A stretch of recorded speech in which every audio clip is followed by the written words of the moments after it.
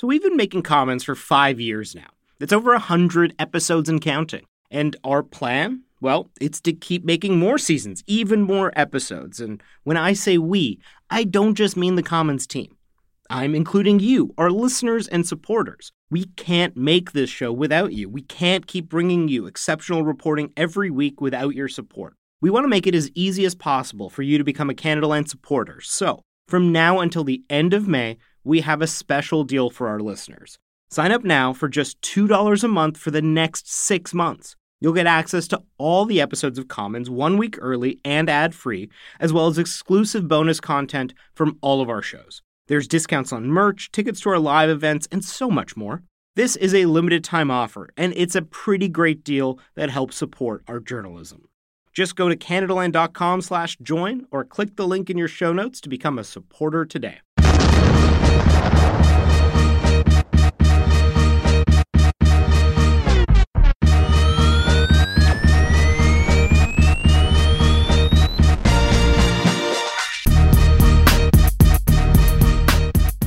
Vicky, welcome back to the program. Thank you. The Liberals, as promised, brought back the long-form census, and we lost our shit over it. And by we, I mean Canadians. Canadians lost their minds. People were posting selfies with the census. I thought it was bad during the election when people were posting with their ballots, but with an actual census form. I honestly didn't realize Canadians were so attached to this document. The census makes a lot of sense. It gives us a lot of policy, and a lot of good comes out of it. But, people were essentially like, give me census or give me death. Yeah, they are. And I think it's kind of weird that they really signed up for this whole thing where you can possibly still get imprisoned for not filling out the census. Wait, what? Yeah, it's like the least cool crime. Imagine being in jail and people walk up to you asking what you did to get in there, and you're just like, I refuse to fill out a form. Yeah, so it's a penalty of a maximum of $1,000 or 6 months in jail or both. That's just cruel. I think it's fitting. If you don't want to fill out a basic form, you have no place in our society. Go back to rot in jail. You should spend some time thinking about it. So, joking aside, the census actually does really matter. We're going to speak to a professor whose data was actually quite affected and his research was negatively affected because under the Conservative administration, prior to the Liberal administration, they actually got rid of the long-form census, so a lot of vital data was lost. And we're also going to talk about one glaring omission that the census does have, and that is on the issue of gender and sex. And we're going to find out why there's a case to give $1 billion to Bombardier and a wealthy family in Quebec, essentially.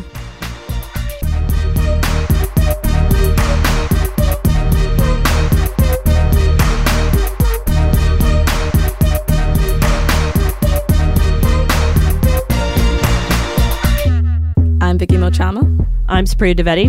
And this is Canadaland Commons. This episode is brought to you by Audible.com. Audible has a library of over 180,000 audiobooks. Supriya, what do you read for fun? I'm currently listening to Believer by David Axelrod. It's one of those, nonfiction political nerd books. David Axelrod, of course, of Axelrod and Associates, was one of the key figures in the Obama victory back in 2008. Or 2008. 2008 is a weird thing to say. So if you go to audibletrial.com/Canadaland, you can get a free book and a 30-day free trial. That's audibletrial.com/Canadaland. So Vicky, imagine if you looked at the ethnic origin part of the census and the options were Italian or Irish. What do? I'm going to go on a limb and guess you're neither Italian nor Irish. I am not Italian or Irish. I am super, super black. So it'd be really upsetting to me. I wouldn't have the choices that represent who I am, and they don't accurately reflect the communities I lived in. So the analogy here is that kind of how it feels for people who are filling out the census, and when you get to the part that has to refer to sex, the only options are male or female. And if you are trans or gender non-binary, then that definitely doesn't represent you. So we got in touch with Dylan Black, who doesn't identify as male or female and prefers the pronoun they. They're a collective member of the community group Queering 613 in Ottawa. And Dylan says filling out that part of the mandatory census is one more reminder that you're excluded. It definitely impacts me, but also because I work with queer and trans youth, and those are the communities I work with as a social worker. So I see the day-to-day kind of systemic barriers that they experience, institutional policies or forms or, medical institutions or government IDs and that kind of stuff, like how that impacts those folks particularly, but also anyone who's like of a marginalized gender and trans folks as well. That's interesting to me because there are so many moments where people say, you know, vote, stand up and be counted. And here's a moment where the government simply isn't accurately counting the people that they have. And so I guess it's not just about the choice between male and female. Some people would say that using the word sex instead of gender is the problem in itself. And, you know, there's other limiting language in the census. For example, it asks if you're living with the same sex or opposite sex common law partner. If you consider yourself gender non-binary, there's not really an easy way to answer that question. Statistics Canada is letting people leave both of the sex boxes blank if they don't identify as male or female. They're suggesting people leave a comment, which will be considered during public consultations over the next census. Dylan has mixed feelings about that approach. It's just hard to kind of come to a conclusion of like, what is the best format to do it? Because right now they're just saying, oh, you know, click next, fill out the comment section, but are the analysis really like looking at that information? Are they looking at it as qualitative information? Where's that information going? What are they doing with it? For the next census, are they having trans and non-binary communities like advise the next construction of the census? So I think it's good. It's a good step, but I'm trying to figure out if it's really meaningful. And is it meaningful for trans and non-binary communities at the end of the day? So I don't really know. So I have mixed feelings. I think it's good, but I don't think they're maybe not doing enough. You know, it's 2016. Like the fact that they haven't done as much as they could have up until this date, I think that they could probably do better. Yeah, no doubt they could probably do better. I think what trans people are asking for is more specificity in how they plan to do better. It's good and well to relaunch the census, but how are you accurately going to reflect Canada now? Dylan, however, did acknowledge that it would be pretty hard to have a drop down of every possible gender identity. Like I work kind of in like looking at gender and technology, but when Facebook opened up their gender options, everybody was really excited about it. But when you look at the way the coding happens in the system, it actually still is just binary coding. So all of the other identities that were opened up, they still kind of fall in the male category, which I think is really interesting because everything kind of generates back to like, you know, male. So, I mean, I don't know in terms of like how they can fix the system in terms of the tech side of things with the system on the survey. But Dylan also recognizes it would be difficult to train everyone at Stats Canada to interpret the data meaningfully. So they would like to have them bring that data back to the community and have gender, non-binary or trans people work on it. And this isn't a question about identity or political correctness. Independent studies have shown that trans people have lower incomes and higher rates of depression and anxiety than the rest of the population. They also face enormous levels of violence. So not only could we use this data to come up with better policies, but, you know, the healthcare industry could also benefit from a countrywide picture of the issue. So, Vicky, aside from people being huge nerds and taking census selfies, oh God, that's so sad. There's actually a real reason why a lot of people were excited about the census coming back. And to help us answer that, we got in touch with David Hilchansky, who's a professor at the University of Toronto. And he has teams in 8 cities across the country who use the census to see how neighborhoods are shifting. Because, you know, as we know, gentrification is a huge issue. And they use these pieces of data called census tracts, which is about 3,500 people. So Toronto, for example, has about 500 of these tracts. So they're looking at these neighborhoods in terms of things like socioeconomic status. High-income areas, low-income areas, are there more or fewer of them, and where are they, and what's happened to middle-income census tracts, middle-income neighborhoods? There are way fewer of them. So, you know, they have these maps going back decades, all the way to 1971. And then in 2011, the government gets rid of the long-form census. In its place, they put this voluntary national household survey, as it was called. As far as, you know, statistical controversy goes, this was pretty up there because the chief statistician at StatsCan actually ended up resigning over this. And the loss of data during this chunk of time was actually a huge problem for David and his team. Anybody who uses data, has taken any statistics course, knows that in a voluntary survey, high-income people tend not to respond. They can't be bothered. And low-income people and people with lower educations tend not to respond. They just don't. And that's what happened. We have whole census tracts where there's no data because the response rate was too low. So, for example, Hamilton, Ontario lost 4 or 5 low-income neighborhoods. They're still there. They're still full of low-income people, but we have no data on them. So, I mean, that sounds great for Hamilton. It looks like they've solved their poverty problem real quickly. Yeah, by just erasing that it exists. Yeah, I mean, if you can't deal with the problem, just pretend it isn't there. So David went on to say that the National Household Survey in 2011 actually gave a total false picture of income inequality in Canada, and his team looked at information from the Canada Revenue Agency on income, which they could then compare against data from the National Household Survey. So anyways, we had that for the same year for the NHS and from the tax filer data. And sure enough, Stephen Harper's National Household Survey showed that we were less unequal. We had fewer low-income people and fewer high-income people than we actually have. And the middle class isn't shrinking it's shrinking, but not all that much, right? Again, because low and high-income people did not respond. So it sounds like the National Household Survey made it look like Stephen Harper's government had made income inequality disappear in many ways. And I actually asked David that very question because I wanted to know, years from now, when future historians look back on the Harper years, are they going to get a false picture of an economy that was rosier than it actually was? Yeah, remember, so we're not talking about the economy as such, but you're talking about, say, income distribution in Canada, right, that things were better in 2011 after he was in office for 6 years, right, than before, which is not true. But that's what the NHS shows. And that's great for Harper's legacy, I guess. But what does it do for David and his team? Where do they get the information to fill in those years? Yeah, I mean, that's a really great question because, people are still using a lot of this NHS data because there's no real alternative. But on the bright side, for the purposes of David and his team, they were actually able to use that data from the Canada Revenue Agency to fill in some of the gaps of their research. But ultimately, what was lost were things like, where are African Canadians living? Where are South Asians living? And here's why that ultimately matters. What if you're a social agency, right, targeting a certain group for assistance? What if you're a private sector in marketing of a certain kind of product to a certain niche market or something? You have nothing. So, this affects everything. It affects school boards, it affects infrastructure, it affects investments, it affects where government is going to place, like you said, social agencies. On the bright side, we're getting back on track. David and his team have good data from 2006, and, soon they'll have good data from 2016. So things are looking up for data nerds. Bombardier has been in the news a lot lately. I have heard. I live in Toronto, so they've been in my mind a lot. Yeah, because they fucked up the streetcar situation here in Toronto. Yeah, so we were supposed to get a whole bunch of streetcars, and I think we maybe got one or two. Yeah, a little bit more than one or two. We're on to now our 19th, but we've still got 185 to go. So batting average isn't real great here for Bombardier on that front. But of course, Bombardier is also making national headlines because they've already received $1 billion from the Quebec government.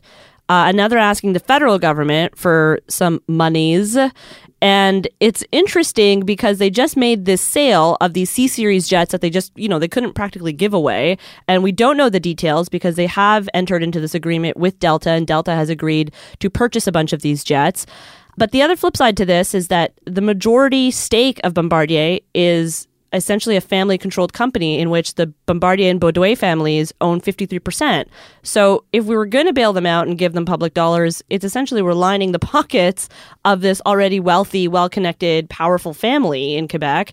And optics-wise, it's not exactly great. So I'm just not sure what the case is for giving Bombardier all this money if it's handing it to a bunch of wealthy people who are already wealthy. Yeah, I guess the argument is that it's going to create jobs. And, an argument that I've often heard is that if Canada is to have an aerospace industry to begin with, because a lot of other governments that do have aerospace industries end up subsidizing companies to a degree that if Canada wants to get in the game and sit at the table, then we're going to have to dole out some dollars. So some of the cases to be made against the Bombardier investment bailout, whatever you want to call it, are pretty obvious. Aaron Woodrick is the federal director of the Canadian Taxpayers Federation, and they've been very opposed to the Bombardier bailout and have not been shy about being quite vocal about it. We're sort of the de facto opponents of Bombardier in in the public sphere, but it's not really about Bombardier. It's just about a general principle, and it's a pretty simple one. So all it is public dollars, tax dollars we pay for, should go towards public services, things like hospitals and schools and roads, the things you pay your taxes for. So that, to me, doesn't exactly sound like a radical statement. That sounds perfectly reasonable. Taxes should go for what taxes are usually meant for, which is public services. But isn't providing money for things like streetcars a public service? Sure, But now we're talking streetcars and we're not talking jets. So that kind of gets into different territory. But Aaron also said that the government is considering this bailout because he claims that we just have a soft spot for airplanes. They've decided for political reasons that certain industries are desirable or special, and so they're willing to spend public resources on those. One of them is aerospace. I think, emotionally we can understand why. Airplanes are sophisticated, they are exciting, they're prestigious to build. A country that builds airplanes must be a sophisticated country, right? And so I think the reason that politicians like the idea of being able to go cut a ribbon at in front of a plane, it sort of says, hey, we are a sophisticated country. And so they're willing to spend money on it, even if, for example, we can't sell those planes for more than the cost to make them.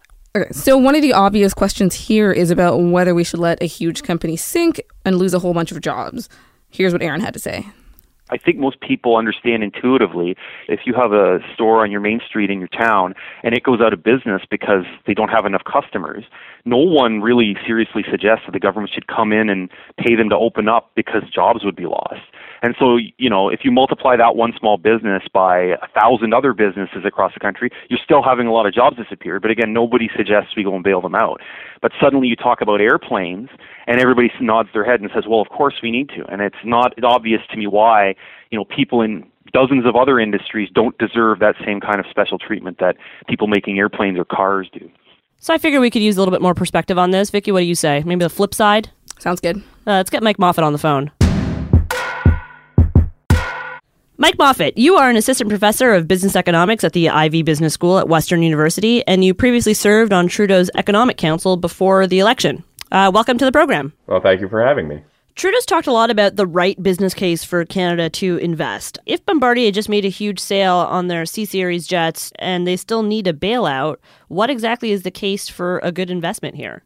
Well, I think that's a very good question. And I think there's a couple things, there's a few things that we don't know. So partly, we don't know what kind of discount that Bombardier offered Delta in order to take these planes. So we don't really know whether or not Bombardier is making money from these planes or how much. Furthermore, I think Bombardier might make the argument that, well, the Delta case shows that, we are going to be profitable in the medium to long term, but we need that money up front. We need some money up front because we're going to have a bunch of expenses in building these planes and in R&D and all that, those sorts of things.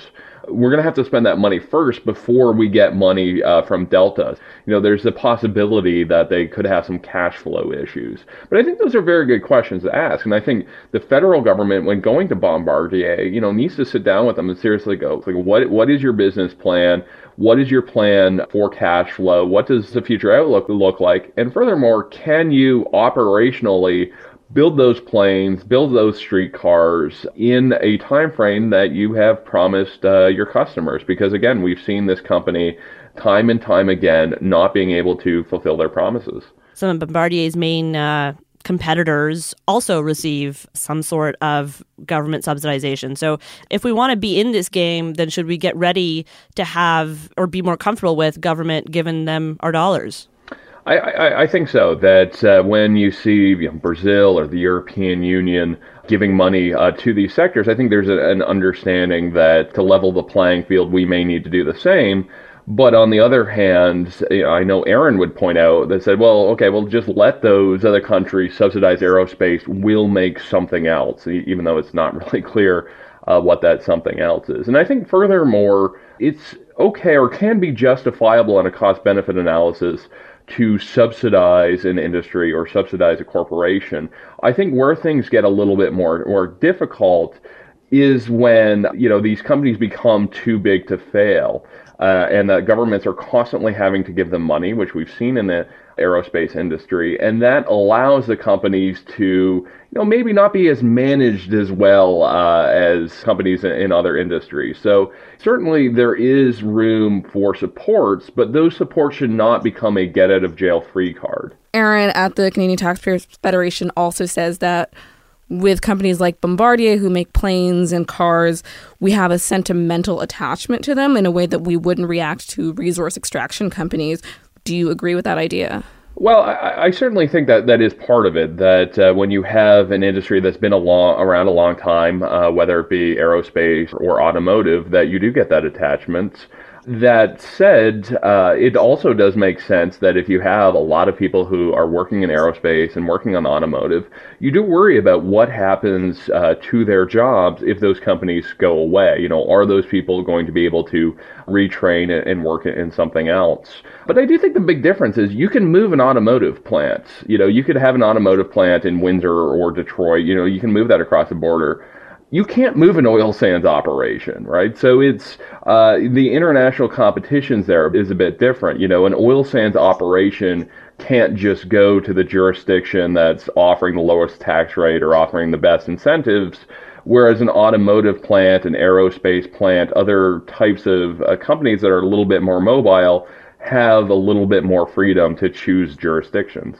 We had Quebec, who had already agreed to give Bombardier $1 billion.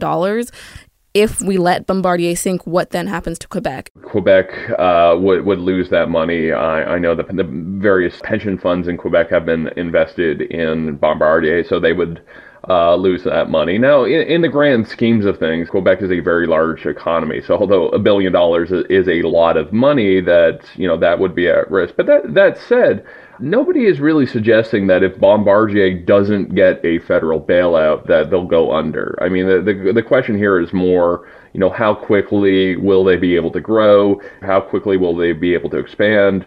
Will they be able to fulfill their existing contracts? And we've had a big issue with that with the TTC streetcar contract. So Bombardier really isn't in a position where, if they don't get this federal money, they're instantly going to go bankrupt. But rather they need this money to fulfill their obligations and be able to increase the capacity for building things like planes and streetcars and that kind of thing. So if the government does in fact end up bailing out Bombardier, do you think folks in Alberta or Newfoundland would kind of feel slighted? One of the arguments for subsidizing Bombardier by proponents of doing so is the fact that we had things like the auto bailout in 2008, 2009, which disproportionately helped Ontario. So now you have a large segment of the population in Quebec saying, well, okay, you did this for Ontario, now it should be our turn.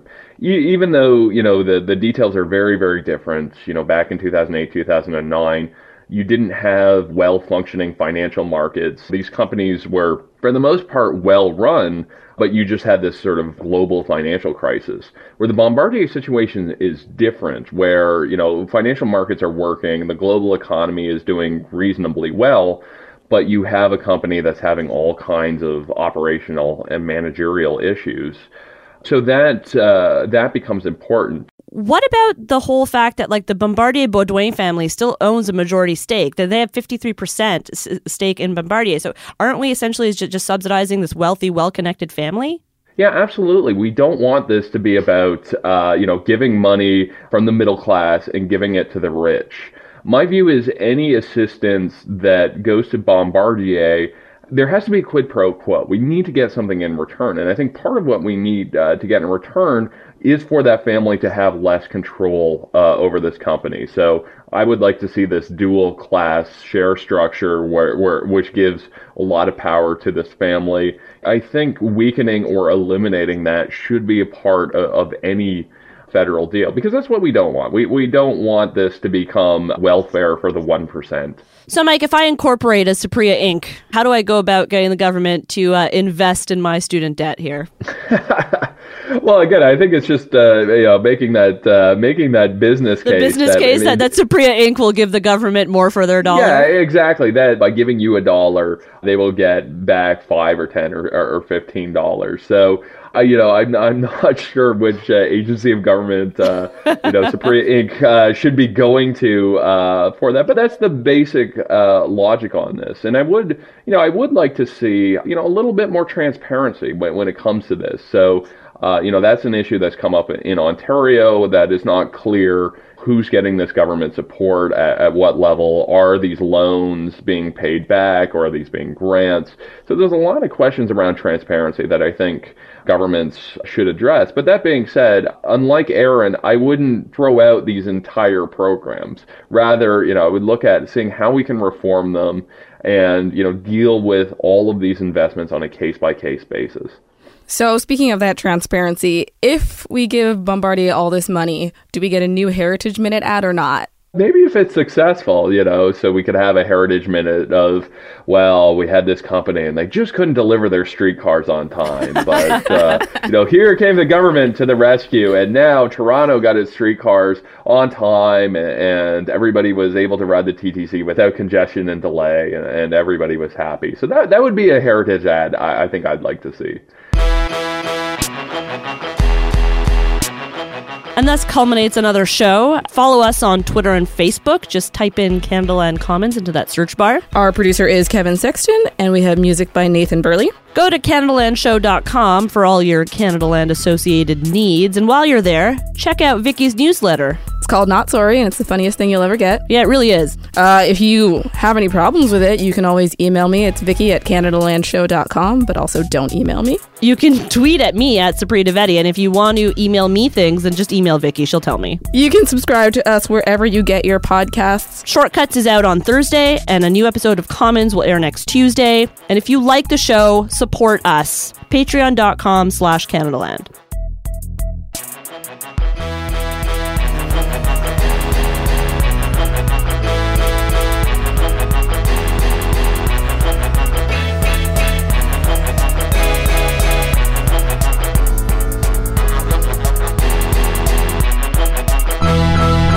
This episode is brought to you in part by the Douglas Mattress. Now, I've said it before and I'll say it again. One of the best, and I mean the best things you can do for yourself is to get a good quality mattress. The time is now, people. Douglas is giving our listeners a free sleep bundle with each mattress purchase. Get the sheets, pillows, mattress protector, and pillow protectors free with your Douglas purchase today. Visit douglas.ca/Canadaland to claim this offer. That's douglas.ca/Canadaland to claim this offer.